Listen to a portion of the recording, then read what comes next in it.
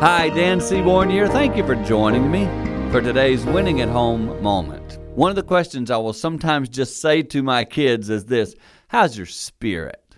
I know sometimes how they're doing physically. They're worn out. They've got children. They're worn out. And then I'll say, how's your spirit? Because so often we don't check on each other's spirit. It's that little part of us that can get really defeated.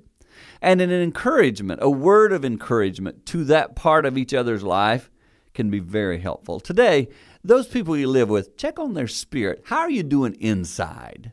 And let me tell you, I'm proud of you. Let me tell you that I see you persevering sometimes through some challenge and stuff. That encouragement to the spirit of a person will quite often be a big boost and lift up their day. Simple tip that will help you win at home. For more tips like this, head to winningathome.com.